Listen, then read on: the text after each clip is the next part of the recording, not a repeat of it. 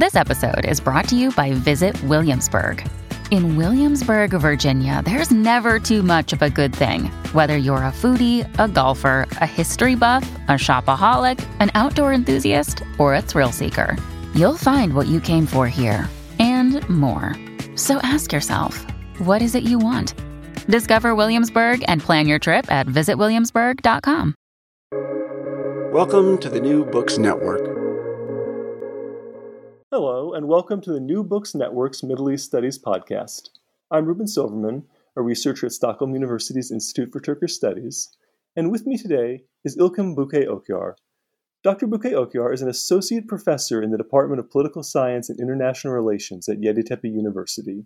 Today, we will be discussing her first book, Arabs in Turkish Political Cartoons, 1876 to 1950, National Self and Non-National Other, published in 2023 by Syracuse University Press.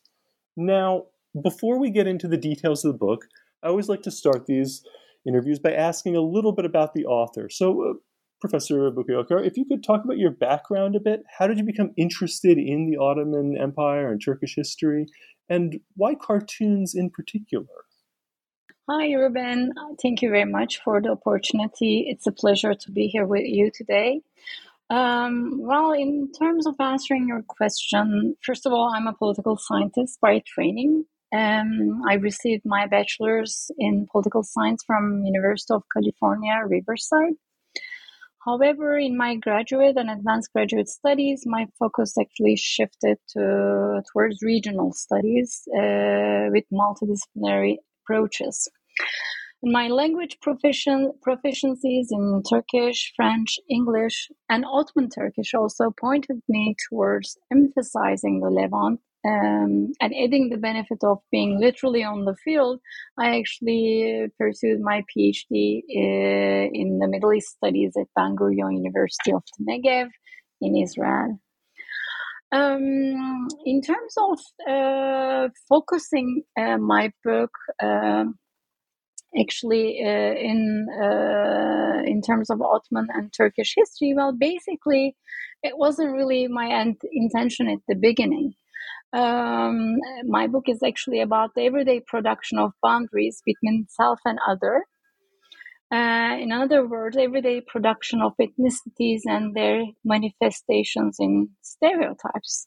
And the ethnic stereotypes are still relevant in today's context with rising nationalist tendencies under the popular governments. And especially in the case of Turkey, we see that the influx of Syrian refugees following the events of 2011, for example, revived these deeply embedded perceptual boundaries in the minds of the Turkish public and created a negative public reflex against the displaced immigrants.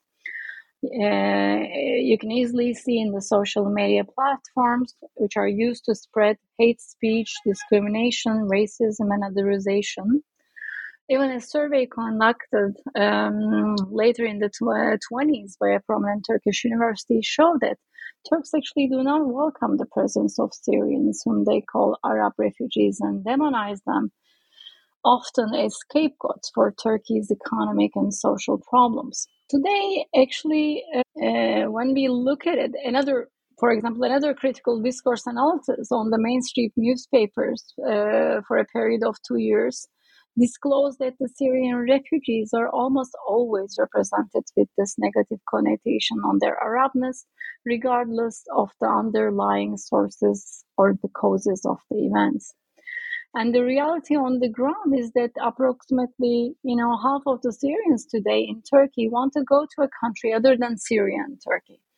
And this is not only a byproduct of failed temporary protection and integration policies of the government and unevenly distributed precarity in the economic milieu, but also a result of similar types of ideological, ethnic, and religious sectarianism that is deeply rooted in both refugee and host communities in Turkey. And within this relational construction, ethnic stereotyping served as a structuring principle for the national process, both in terms of physically and imaginatively defining the boundaries of the nation and the constituents of national identity. Defining ethnicity and nationalism in uncontroversial ways is probably an impossible task. Yet these are vitally important topics in the structuring of the political, affected by the various social and economic cleavages and characteristics, the nature of the state and its degree of democratization, and politics for economic development and human rights protection. So focusing on these two major concepts, namely ethnicity and nationalism, my work assumed first that both are socially constructed identities with their blueprints embedded in the cultural history, in this case the Ottoman and Turkish history, which are subject to change in interaction with group morphology, group advantage or disadvantage, political organization, and institutional rules. And secondly, ethnicity is politicized in only some cases, but nationalism has an inherent political component. So within that sense, my work's main frame basically is thus set against the construction and politicization of ethnic identities. In other words, Turks as national self and Arabs as non-national other. And needless to say, one's cumulated perception of the other plays a significant role in the shaping of these social, economic, and political confrontations. So, again, my book once more brings to attention the ethnic and cultural stereotypes. And I believe that understanding the sources of these stereotypes is significant to come to terms with the national sentiments towards a more pluralistic, multicultural society. And this is basically the main aim of my book. And it is how actually the whole journey started. And for sure, political cartoons function best in their contribution to producing ethnosymbolic images and stereotypes. And in a unique form of conquest and domination of other, these recycled stereotypes served as a foundation that connect past and present, ethnic myths and their modern translation into viable, coherent identities and political programs, basically. Well, so then throughout the book, you're showing how these stereotypes change of Arab people, first in the Ottoman Empire and then in the Republic of Turkey. Now, even before printing and cartoons become widespread, you look at puppet theater or karagos and how Arabs are shown in that. So during this Ottoman imperial era where there's all these different ethnicities in the Ottoman Empire, how were Arab peoples represented in this puppet theater? Maybe you could talk a little bit about that, what Karagos was. I'd love to hear that. Of course, I would love that. I can just never stop talking about it, but it's one of my favorite subjects as well. But the ethnic and racial boundaries that separate the national from the non-national mostly reside in the minds of their subjects rather than some kind of written form. So the notion of the other has been an integral part of nationalist doctrine, where the existence of self presupposes the existence of the other. So the discourse of nationalism and national identity is, with its simplistic and biased definition, the distinction between the in-group and those belonging to other communities, the others. However, this is not like a new story. It's not a new narrative. Humans tend to create an image of reality with the help of culturally shared symbolic components that are embraced directly through learning or indirectly through society which they live in. And stereotypes are indispensable part of that creation. And for centuries, they have been source of various actions and behaviors, sometimes creating laughter through mockery and sometimes creating conflict through discrimination. Although the images of the other do not reflect the related identities in general, they constitute the identifications highlighted through numerous symbols, and these symbols are often seen as unconscious mental constructs that surpass cultural differences. So within that framework, actually, I start digging these images, the earliest images of the Arabs, actually, which led me to the Karagos place. So the earliest images of the Arabs, actually, with their custom mannerism and attributes, can easily be traced back to the characters of the famous Ottoman shadow theater, which actually for more than 2,000 years evolved within the Anatolian Peninsula, which stood as one of the main paths for travelers between Asia and Europe. Of course, it might be very difficult to trace one by one these layers to the point of distinguishing the exact cultural tinges. However, their collective blueprints survived in early Anatolian peasant festivals, sometimes as folk dances and sometimes as timeless dramas. And the urge to imitate human action as part of the entertainment was developed as part of these peasant festivities at first. And later, they formed the first practices of what we today call the theaters. And shadow theater was one of these enduring entertainment forms of the Turkish culture after it entered to Empire's Gate alongside of Yavuz Sultan Selim following the first decade of the 16th century. Karagöz shadow theater originated in Jaffa initially, centuries ago, quickly became so popular that both civil and religious authorities began to fear the prestige it enjoyed among the public. And the reason behind its attractiveness, as opposed to other forms of entertainment, are open to discussion, of course. But for one thing, in the realm of the empire, its performers provided laughter and critique to their spectators from various segments of the cultural and social hierarchy, creating an alternative public space, a bubble actually isolated from the verdicts of the official and religious orders. And within that small piece of cotton cloth, there were moments of freedom to humor the unhumorable and ridicule the self-important and critique the divine. Within that terms, the Karagöz screen, with its script and characters, was all about symbolism. The stage itself represented the quarter of the capital, a neighborhood, which was actually in the Ottoman culture, these centers of the quarters actually function as the center of the social and economic life, and they are separated from each other with ethnic boundaries. And in these neighborhoods, let's say, which was very much represented in the screens of this puppet theater, there was to a certain extent an independent control over everyday happenings, community solidarity, and many informal ways to regulate and direct the public morality. So with its symbolic realism, the stage actually embraced similarities and the differences among the various people living together. And the plots were the reflections of typical events that took place in the streets of the capital. And the characters were basically the images of stereotypes that live in the city. So the culture of these quarters was conceived as a microcosm representing the empire's capital, Istanbul, namely, and the entirety of the empire at the same time. Whether they resided in or passed by these quarters or the neighborhoods, the representation of Karagöz plots were part of the Ottoman cultural heritage rooted in this very culture of the capital. So these portrayals were, you can actually call them as the two-dimensional representations of their geographic, social, cultural, religious, and even economic backgrounds. The characters of Karagöz plays, both those who were ridiculed and those who were praised, were chosen among the inhabitants of the city that most commonly interacted with the locals.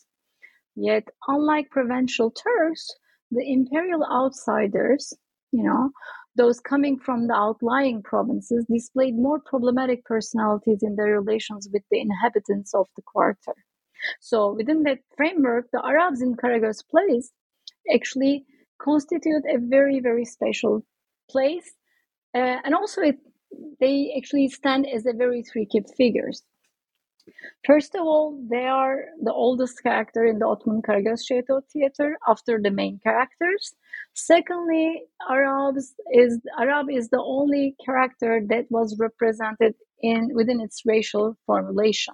The common portrait of the Arab characters in Karagöz plays was more complex and elaborate than that the other characters such as the Albanian, the Persian, or the Greek. They didn't have one specific mode of depiction. After all, in the 17th and 18th centuries, Arabs were as much part of the Ottoman world as the Kurds, Turks, and the Armenians. And although the word Arab itself was mainly used to signify sub-Saharan African in Ottoman and later Turkish folk language, the figures in Karagöz were portrayed within two different sets of images and in two different typologies. Emphasizing this difference, the characters are separated both based on their skin tone. On one hand, we had the white Arab, the Ak Arab in Turkish, and on the other hand, the unqualified term Arab, which referred to as Zence, the black Arab, a sub-Saharan Arab. So as much as this racial connotation, the difference between these two figures actually was underlined by their social status and personal characteristics as well. When we look at the white Arab, he was always depicted and perceived as an outsider coming from the Levant or Mesopotamia. He was actually a bypasser. He didn't belong to the quarter. He was either selling the sweets, grinding coffee, begging for money, and especially this figure of Arab beggar were quite common at the center of the capital, especially in the 16th century, or bargaining carpets. And his Muslim identity, which carried the essence of the Prophet's lands, seemed to work as a shield for him in the multicultural metropole in a self-deceiving manner of being able to con the inhabitants of the neighborhood. Yet in the plays, his untrustworthy character always reveals itself. For example, Arab beggar promises a prayer for a charity, and as soon as he receives the donation, he starts murmuring something in Arabic, which turns out to be a cursing instead of a praying. And the similar anecdotes actually like these stereotype the white Arab as dishonest and deceitful outsider in almost all of the Karagöz plays actually, where the white Arab is depicted. The black Arab, on the other hand, is a completely different story. Being brought to the empire as slaves from Sub-Sahara, they actually become part of the household. They are well accepted by the inhabitants of the quarter, the symbolic quarter, let's say, within the colonial limitations of racial superiority. In the plays, we actually see them very much depicted as with their naive nature to the level of stupidity, yet they are always referred to with their loyal characters to the household. So they are actually accepted as part of the community. They take their place within that communal solidarity. This perception of the black Arab in the Ottoman social discourse actually remains all the way to the 1930s, and we will be seeing that kind of changing or transforming after the 1930s, but I'm just going to leave it here for the moment. Yeah, no, I think this is a good place to move from talking about these earlier depictions to how these depictions change once they're in cartoons. So maybe we can combine two questions here that I was thinking of. One, which is, perhaps we can talk about the sort of publications that were featuring cartoons in the mid to late 1800s, and also where these cartoonists were drawing inspiration and stylistic techniques from when they were coming up with these depictions. That might be a good way to think about this topic. Well, first of all, the press entered the empire quite late. And didn't show a significant leap forward actually until the second half of the 19th century. We see little movements like trials of newspapers, like in 1931 with the Takvim-i Vekai, the calendar of the events, which was totally under the initiative of the Sultan himself, and the Sultan at the time was Mahmud II. And it was a decade later followed with another initiative again, Ceride-i Havadis, Register of the News, again published. Actually, this started as more like a private entity by an English resident of the empire, William Churchill. However, later on it was subsidized by the state and eventually turned into a semi-official gazette quickly, but none of these really integrated lithography in the sense that Europe did. And lithography is, of course, is a technique which actually helps the press to publish illustrations in a way. other than just the printed news. But once actually started to be adopted in Europe, the lithography as a technique, again, that was about the mid-19th towards the mid-19th century, it wasn't really too late for the Ottoman publishing to adopt the very same technique. So we see its first signs in a privately published newspaper. Ali Rashid and Philip Efendiler's publishing a newspaper called Terakki, Progress.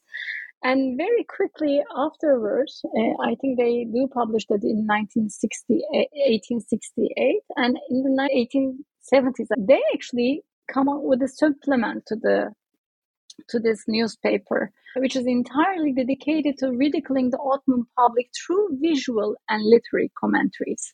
So basically, this is the very first time in the 1970s we start seeing the political cartoons as a means of political communication in a way. Terakki eğlencesi comes as kind of like the supplementary to the main newspaper, actually reserving one full page for the political cartoons only. And the change in social life of the public throughout the Ottoman modernization dominated at the time both the literary and the visual content of this periodical. Very similar to Karagöz's shadow plays, pointedly satirized the social and political commentaries of their time. Illustrated satire press actually initiated by Terakki eğlencesi also created a platform for daily critiques on diverse subjects from gender relations to the economy and to a certain extent to the politics of the Sultanate. So these combined influences of literary and visual communication actually fused the formation of alternative Ottoman popular culture space in line with political satire and the political cartoons. And in the early 1880s, nearly another decade later, this satire press actually strengthened its position as a political force under the rule and against the despotism of Abdülhamid II. Quickly, actually, it became the medium for opinion making, political indoctrination, and lastly, the dissemination of the news. So the strong position of the satire press, especially the political cartoons, created concern in the upper scales of the palace, where actually their bite was soon tempered, which resulted in strict censorship regulations. So, of course, in the introduction of the satire press, the political cartoons into the Ottoman press created a series of artists, introduced a series of artists, which is interesting actually that a political cartoon artist or the political cartoonist did not go through an educational process. For example, most of the famous political cartoonists at the time in the late 1800s, let's say, they were not really educated as the artists themselves. They were pretty much like the intellectuals of their times, and most of them actually were members of the Young Turk movement who actually positioned themselves as part of the opposition to Abdülhamid's regime. And most of them actually were exiled or banished to Europe at the time. So it's almost inevitable to think that they were not influenced or were not under the influence of the political cartoonists or their colleagues in Europe, the influence of their colleagues, counterparts in Europe. So stereotypes, when we talk about the stereotypes, they're about the other races that are common in popular culture of nations that are engaged in colonial expansion. And 19th century Europe was overwhelmed, of course, with the encounters of these different cultures. Their concern with the study of the other within the colonial domain became a significant part of the documentation of racial differences around the concept of polygenism, and as a conclusion, and the emergence of colonial stereotyping. The stereotypes of different cultures, primarily the Orient, provided a convenient guide for quickly and efficiently knowing the unknowable, feeding the curiosity about the other civilizations, and so on. So, however, with the emerging imperial competition of the 19th century, these stereotypes actually provided their users with a form of authority over events and people beyond their control, offering a sense of security in changing world order and tool for state propaganda. The Oriental theater, gazing beyond the Ottoman capital, was designated around a specific set of symbols upon which various artistic disciplines were built onto cast.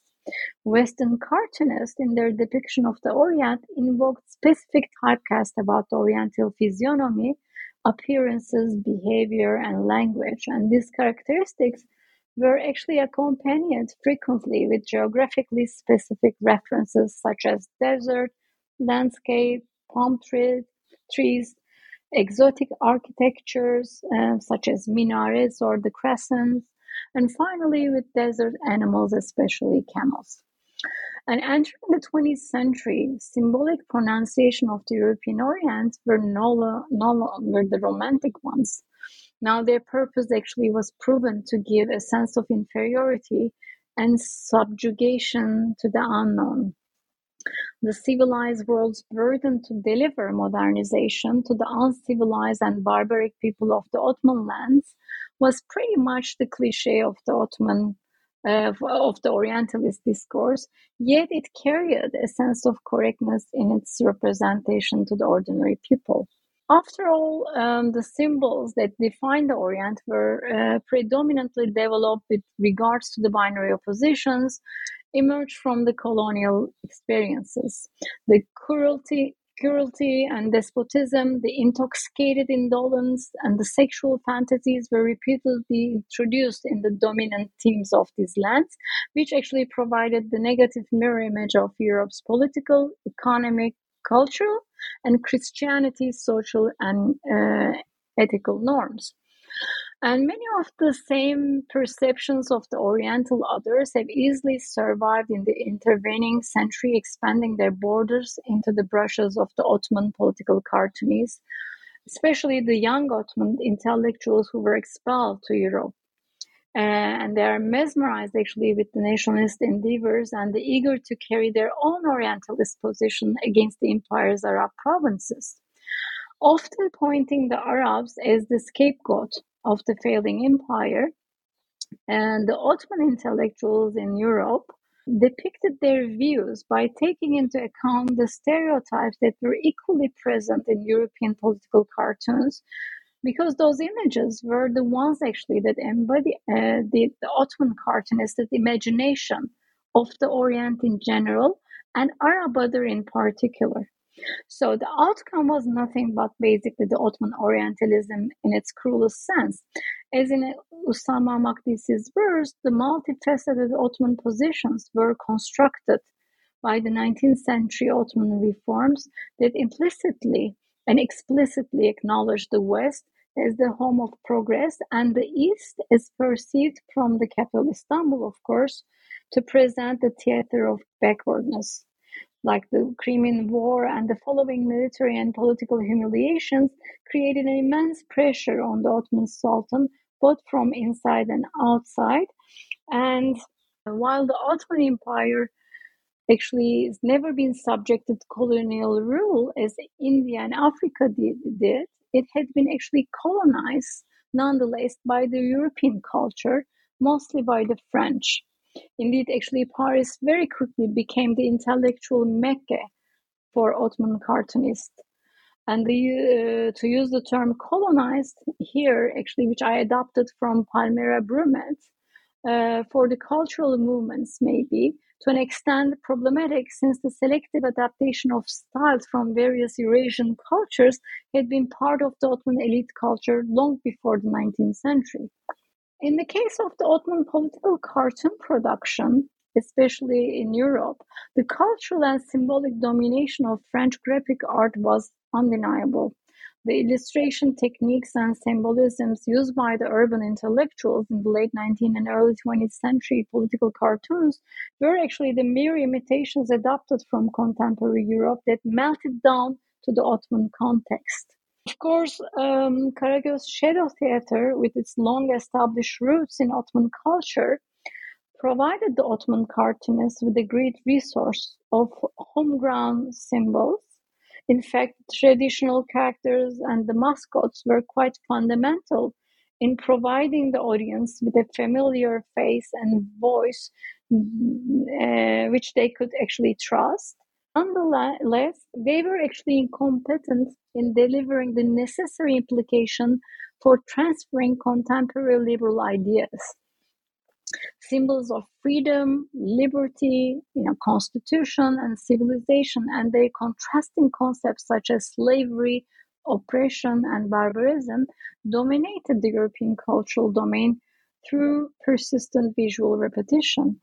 This very same set of symbols which reduced these contemporary national concepts of good us and versus the evil them seemed like the missing piece for the young Turk cartoonists who were actually ambitious in shaping their society and reforming the Abdülhamit the Sultan's autocracy to a modern and civilized government. The European political cartoons, in that sense, actually provided these strong-willed Ottoman intellectuals with a range of visible signs that will both help them bypass the severe censorship of the ruling government and to transfer their vision of a better future through humor.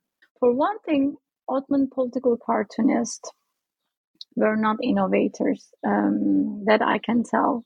And within the spirit of the time, both the European and the Ottoman cartoonists actually, they commonly exchanged techniques and practices in their illustrations.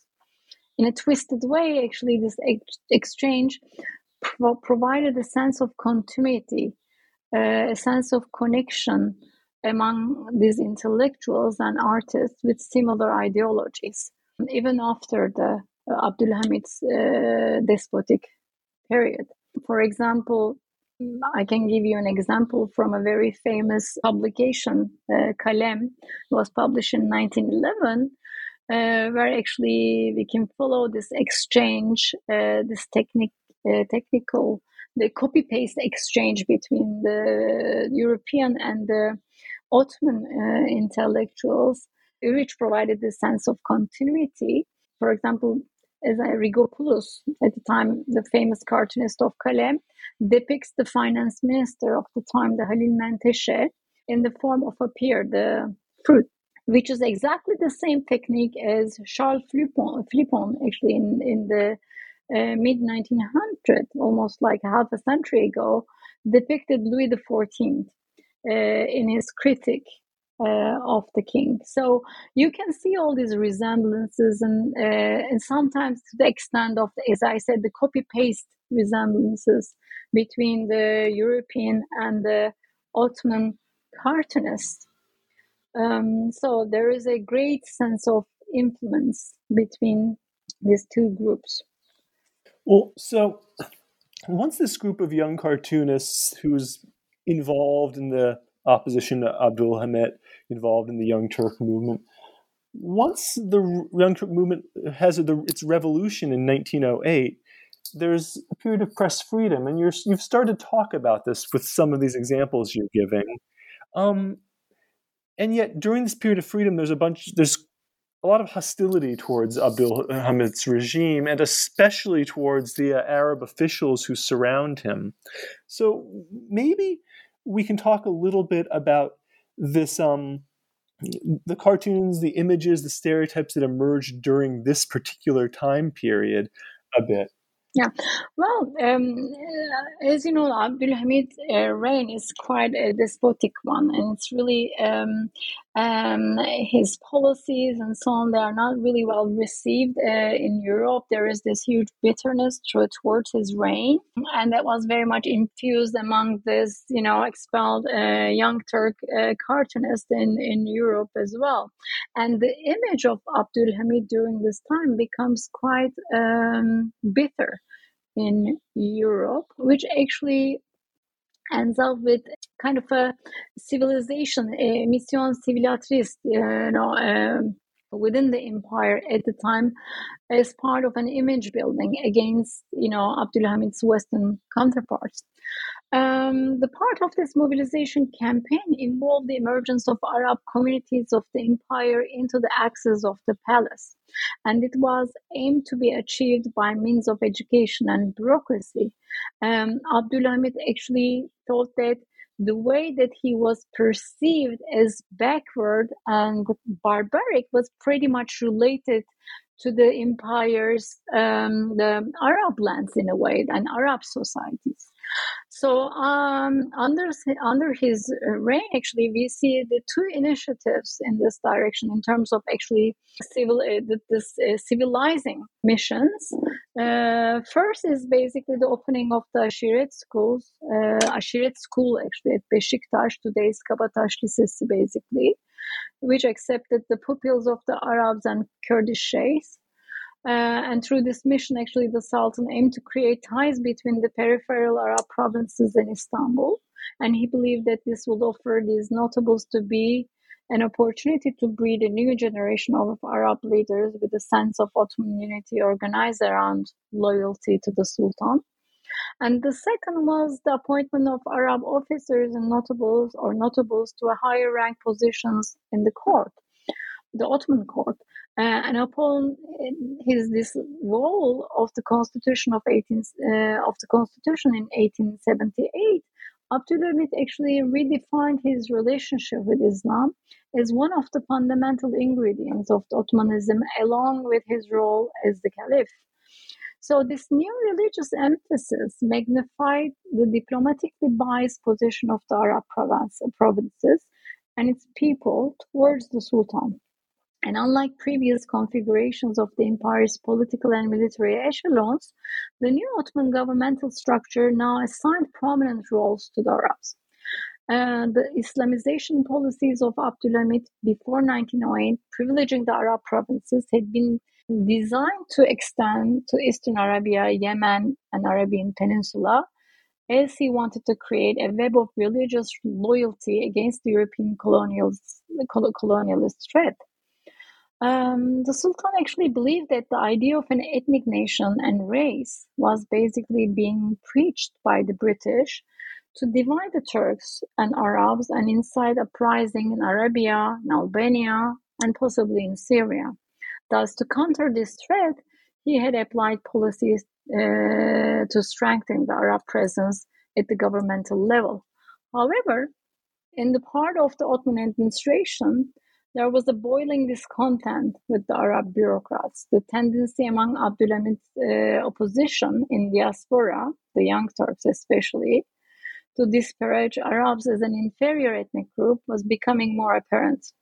This bitterness was also apparent in the streets of the Ottoman capital, where it made itself probably evident in various popular forms. Expressions like no wooden tongues and no Arab pashas started to circulate among the public, conveying the discontent with the regime, and more so the Arabs occupying its various administrative ranks. Following the revolution of 1908 and the emergence of the new government under Committee of Union and Progress, and with a moment of relaxation of the heavy restriction on the press, it didn't take long for this bitter expression to find their way into the political cartoon space. The fervent propaganda against the bureaucrats who were actually part of Abdülhamid's absolute rule now appeared in all kinds of media, with Arab administrators being the most actively targeted. So we actually see the illustrated papers and the posters magnified the negative image of Arab by featuring cartoon narratives of these bureaucrats like Arab İzzet Pasha, Selim and Necip Merhema Pashas, and their cunning, selfish acts. As this Committee of Union and Progress in the government removed the Sultan from his position, these bureaucrats actually were all accused by the Young Turk officers of high treason and corruption. The hatred and humiliation identified around these Arab bureaucrats in these cartoons were ruthless and severe. Of course, the escape of these Arab pashas to Europe right before the revolution of 1908 prevented CUP from putting them on actual trial for the crimes of which they were accused of. And moreover, in the cartoons, it seems like their punishment was left to the public through imaginary means. So actually, the cartoon space at that very moment in time served as a public court, where they were sentenced to be held in the memories of many as corrupt, vampiric creatures, judged and condemned by public opinion and executed even by the cartoonist brushes. So these visual illustrations were at the time published bilingually in Ottoman Turkish and French, but in some cases actually we see that they were not in Russian or in Armenian added to these cartoons. I assume that actually I argued in the book that such propaganda actually aimed to reach all the Muslims and non-Muslim communities of the capital. The increased presence of Arabs in the political, cultural, and social circles of Istanbul was perceived as a violation of the unspoken boundaries between the two ethnic groups, namely the Turks and the Arabs, which had been actually tacitly negotiated between the state and the Ottoman society. However, the boundaries are negotiated in a process that does not end with the provisional designation of a boundary. The boundary is arbitrary in character, temporary, and changeable. And when it is crossed or challenged in a society with such rigid perceptual lines, as was in the case with the Arabs in the Ottoman capital, it gives rise to complications. And amid the emotional upheaval of the revolution, the Young Turks' prejudice against the Arabs revealed itself in extreme demonized portrayals that set the Arab stereotype basically in stone for the years to come. When the Young Turks, though, fall from power at the end of World War I, so from the Ottoman ceasefire of 1918 until the point in 1925 where the League of Nations awards Mosul province to the British in the Mandate of Iraq, this relationship between the Ottoman Empire and what's becoming the Turkish Republic and Arab peoples is unsettled. Like this boundary, this line that you talk about is moving and changing. So maybe we can talk a little bit now about how during this period of war and subsequent negotiation, how do we see images, stereotypes of Arab peoples changing? It was only during and after the trauma of World War I and the establishment of the new Turkish Republic that a more complex and symbolically laden image of the Arabs emerged in the cartoons and found a ground for the shaping of a national memory. During the period from 1923 to 1939, Turks actually encountered Arabs once again in various circumstances. For Turkey, this was a time of nation building, and for most of the Arabs, it was the Mandate period, where they were actually trying to both define their borders and shake off the colonial rule. And this time, unlike during the Ottoman rule, both parties actually were searching for a clearer ethnic and national definition. Actually, this series of encounters between the Arabs and the Turks, some of them hostile, some of them more congenial, occurred simultaneously in many parts of the Middle East, including modern-day Iraq, Syria, and Morocco. From 1916 on, the main focus of the Middle Eastern affairs, apart from the military campaign, was the continued dispute between Britain and France over the interpretation of borders set by the Sykes-Picot Agreement of 1916 in the participation of the previous Ottoman territories. We see the French actually demanded Greater Syria as promised while the British were determined to impose their supremacy in the region, especially in oil-rich areas near the Turkish border. And Turkey mostly sat on the sidelines observing the developments within its old territories of the Middle East and North Africa, except in two cases, though, that directly concerned Turkey's border, Mosul and Hatay. And that was actually the Sancak of Alexandretta. And these two disputes actually, where Turkey had encountered the great powers of Europe once more after its establishment, after Lausanne basically, which became instrumental for articulating the public's mind, Turkey's new position as a strong nation and within the power balance of this new regional order. So representation of Arab images as the other were contextualized around the grievances of the Great War and the Arab struggle against the Mandate regime. The image of the Arab came to epitomize the distinction from the uncivilized past that was an essential element of the Ottoman heritage. And during this time, actually, the Turkish cartoon space projected the Arab other in two time frames. One of which was, of course, as I mentioned, from 1922 to 1927, where actually the Arabs were engaged in projects for seeking national recognition against their mandate rulers. And this period covers pretty much the Mosul question, the struggle between King Hussein and Ibn Saud over Hijaz, the Yazidi rebellion of 1926 near the Turkish border, and Syrian revolt against the mandatory French government from 1925 to 26. So, under the influences of these events, out of the multiple typologies of the monolith Middle Eastern stereotype in the political cartoons, actually four emerged to dominate their representation in the first period of the Turkish Republican cartoon sphere. The first is the fiercely violent and cruel behavior of the Arabs, especially the puppet leaders of the Ottoman Arab provinces like Sharif Hussein of King Faisal, very much defined around the backstabbing of the Turks within the First World War context.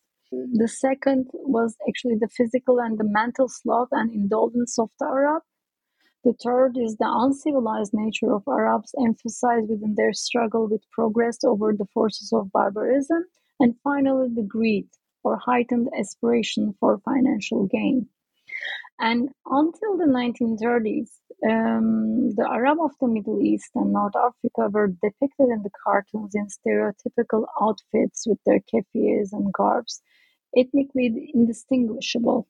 They were presented as primitive nomads with devilish or even monstrous looks, with no identifiable differences in the representation of different ethnic and religious groups, unless reading the titles of the commentaries.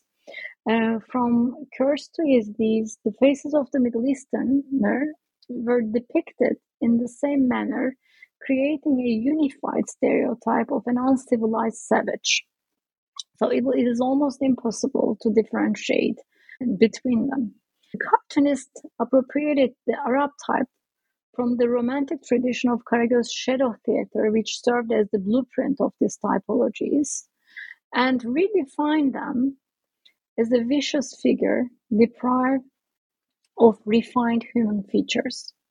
The Arab's traditional role actually expanded from that of a mere outsider, and the cartoonist actually placed him in an overtly open political context that transformed him into a negative symbol of betrayal, who fully deserved his misfortune under the Western mandates.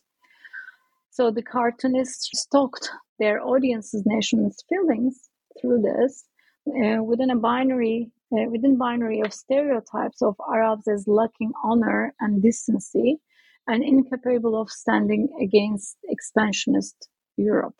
Well, if I can ask you just a follow-up question to this, which is, looking at this time period, do you see what is the time you particularly identify as the moment where Arabs fully become the non-national other? Is it during this period of the of 1918, 1927, that Arabs are fully otherized and non-nationalized, or is there still the hint that they could be part of a Turkish national project during that time period? I'm just curious what you think about that. I think from all the way to the end of the 1920s, there is still a question mark. They do not really see the Arabs as like fully non-national, the ultimate other, non-national other of the Turkish self. That changes in the 1930s, especially after the conclusion of the Mosul question in 1928, I would say. And also within the discussions of Sancak, inclusion of Sancak into the borders of Turkey. And again, within that discussion, there's a huge period of propaganda against the Arabs at the time. But at that moment in time, in the beginning of the 1930s, we kind of see the Arab as becoming a more like kind of that border, that psychological perceptual border becoming bolder in a way between Turks and Arabs. And I will say that's kind of like the end of the 1920s. Mm-hmm. And then finally, that makes sense. And then finally, maybe you could say just a little bit more about this final period in the 1930s during the Hatay crisis, which you've mentioned. Yeah, I mean, this does seem to me, and in your book as well, it's a key moment where we see the stereotypes really crystallizing. So maybe can you discuss some of the aspects that we see in more detail, particularly as they are used to show the dispute between Turkey, France, nationalist politicians in Syria over this area? Yeah, I'd love to hear that to finish up. Yeah, it's a crazy period. Well, the construction of modes of racial differentiation became particularly evident in the political cartoons of the late 1930s, when Turkey actually exploited anxiety over the growth of fascism in Europe to coerce France into ceding the Alexandria province, for example. Okay, the features actually emphasized in the racist depiction of Arabs mark the domination of the Turkish national self over its colonized neighbors, whose supposed impotence in self-representation actually observed as the product of colonial discourse. And this discourse was reflected in a visual symbolism in which the Arab turned into something more inhumane, a hybrid being even, set against the well-defined Turkish self. This hybrid otherness was fixed in the Turkish public perception as a synonym of subversion, a limited being, as Baba describes it, which mimics his oppressor in his need to survive. So during the 1930s onward, the historical imagery of the Arab other in the cartoons was incorporated as a hybrid image, denoting the mixture of races that signified the antithesis of national purity. So apparently the previous two archetypes of Arab in Karagöz's place, like white Arab and black Arab, they emerged to become a single ultimate other in this period's political cartoons, namely from actually 1930s to the entire 1930s all the way to the end of 1939. The stereotype of the sub-Saharan black Arab was already a familiar figure from the traditional plots of the Karagöz Shadow Theater, and it casted in the role of a loyal servant in the Ottoman household, had actually entertained the Ottoman public for centuries. However, as 19th century colonial discourse emerged in its most exaggerated sense along the North Africa's shores, the black Arab of Karagöz stripped from its cultural position and became a subordinated object in the racial discourse. This wasn't really felt in the Turkish political cartoon spheres, not until the 1930s, though. But the familiar image of the sub-Saharan African slave as a loyal but foolish and naive traveled through Tripoli and Cairo to the Ottoman Empire now emerged in the Turkish political cartoons more as a member of a savage tribe that needing civilizing. So it actually left that cloak of naivety behind, kind of shining more within its racial definition. For scholars of nationalism, of course, a nation is a linguistic group, a cultural body, a race, or a collective with a shared history. And between the two world wars, actually, this definition lent momentum to revolutionary nationalist movements in Europe. Of course, we see first Italian fascism under Mussolini, followed by German fascism under Hitler, and then to other European countries. And in all these cases, actually, the Black Arab was consistently depicted as the emblem of the colonial exploitation and racism. And he was deprived of basic human dignity along with his difference in the presence. This, of course, was not a nationalist project that suddenly appeared. A force to scientifically prove the superiority of white men had begun to be made in the 18th century.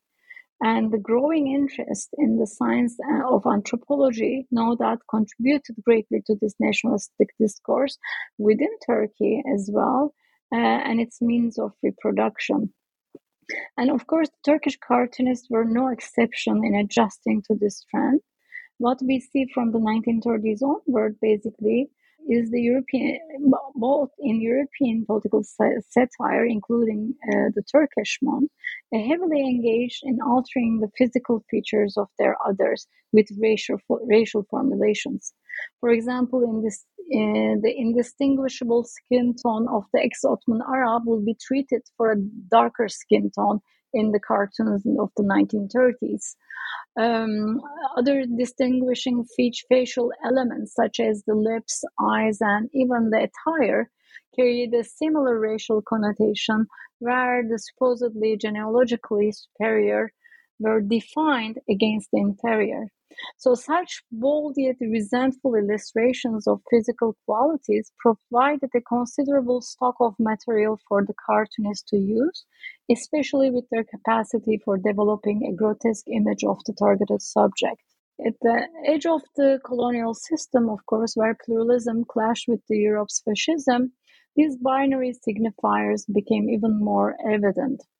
The cartoonist perception of of course, most of this, the emergence of the Black Arab in the early Republican Turkey's historical thesis, the racial formulations of the 1930s were overlaid with the white Arab stereotype of Karagöz place, as Alexandria dispute took its place at the center of the Turkish political and diplomatic agenda. The Turkish state launched a strategic propaganda war to mobilize public opinion against the Syrian Arabs' claim over the district, taking every possible occasion in cartoons to attack the image of the Middle Easterner as an incapacitated, colonized other with no proper means of ruling a Turkish populated land. So the cartoonist perception of the new foreign policy during the early years of the Republic was characterized as cautious, realistic, and generally aimed at preserving the status quo and the hard-won victory of the 1923. And of course, after the resolution of the Mosul dispute with Britain, the one issue Turkey and France clashed over in the 1930s was the district of Alexandretta. When France's mandatory government promised full independence to Syria, including the Alexandretta province in 1936, Turkey actually decided to claim the province for its own, arguing that it was part of the National Pact of 1920. Turkey's claim over the Alexandretta region of northeastern Syria continued to be asserted in the League of Nations, while Turkey engaged in considerable media propaganda from 1936 to 1937. Syria, on the other hand, along with Lebanon, which was under French mandatory rule at the time, provided popular support for the revolt in Palestine until it became actively involved. And the Turkish cartoonists were more interested in Syria's involvement in the revolt than the Palestinian cause. And the revolt theme attracted the attention of the cartoonists, who launched a vulgar propaganda campaign against the Syrian Arabs pretending to comply with the government policies. So the Arab image actually offered a mixture of racial and ethnic signifiers joined in the creation of an ultimate non-national other. Whether we make this representation as the products of historical myth or treat them as satirical grotesque, they actually represent the emergence of a form of social and political temporality that was repetitious and indeterminate. The resentful circulation of the Arab type and the political uncertainty over the border issues with Syrian Arabs under the French mandate by the Turkish political cartoon press contributed in a complex temporality of social contingency to the creation of the Turkish national self. The chain of communication with the political cartoon press and its visually semantic content were transformed in transmission through exaggeration, magnification, and imprecision.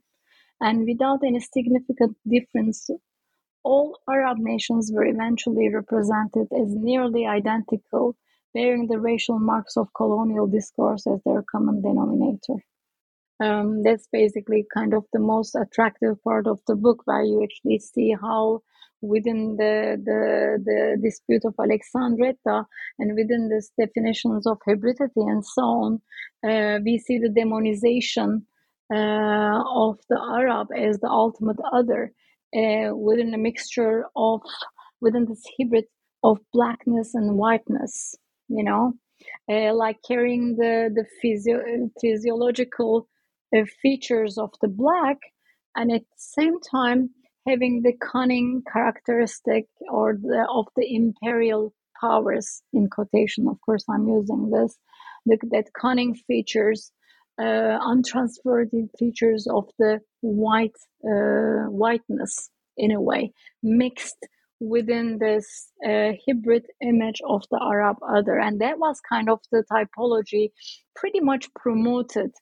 at the time within the propaganda by the press against the French mandate concerning the case of the Alexandretta and its inclusion to the borders of Turkey.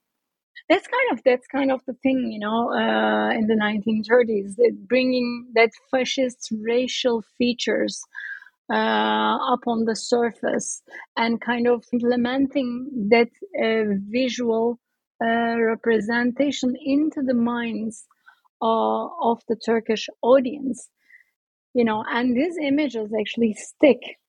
They reside in the minds of the people, of the public. And today, when we look at all this, the hatred and this reaction towards the Syrian immigrants, you can see the resonance of these images coming back to life again. It's funny, within this nationalistic discourse, we do not really talk about the Syrians or the Jordan. We do not call them as the Syrians or the Jordanians or the Afghanis or this and that. They are all Arabs in the perception of the Turks today. And all these images, of course, are still alive, becoming alive, constantly reproduced through various means. Political cartoons are, of course, one means, literature, and so on, as means of production. The irony of doing a podcast about a book about cartoons is that we can't show images. And one thing that, one particular strength of the book, I think, is there's you do a very good job of curating images such that you have particularly evocative ones and including very good analysis of those images. And though it's, not the main thing, you have some very good points where you've put together, how can I say, collections of the images together so you can see the way the different images from the different cartoons emerge as one whole kind of image of an other. And I really like that, especially in the final chapters where you show these images and show them compared with one another. So I think that's a very good thing that readers will hopefully go and see, since our voices can't quite capture it, right? Yeah, thank you so much. Actually, I have an incredible collection of Arab political cartoons from the mid 19th century to all the way to the 1950s. It's about close to more than 1800s, actually. And it was kind of a challenge for me to choose between them, among them, in order to include, in the book. And considering how publishing visuals and the cartoons is quite expensive in terms of publishing, I had serious limitations, and I tried to do my best, actually, picking up the cartoons. Yeah, I mean, well, I think that's an impressive element that I hope listeners will go and check it out and see that, because there's no way we can do justice to that aspect of it.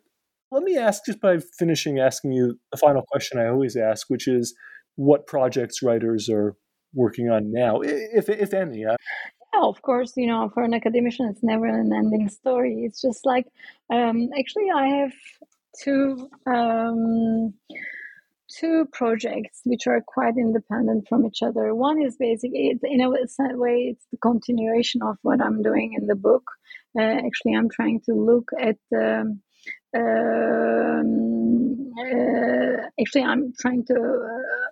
look at offer a post-colonial approach to the power relation under the French and British mandates through popular culture. And my second project is, as I said, it's more of a lifetime project in which I intend to write a comprehensive biography of Okyar, a prominent liberal in the making of the modern Turkey. So these are basically kind of my upcoming projects for the future.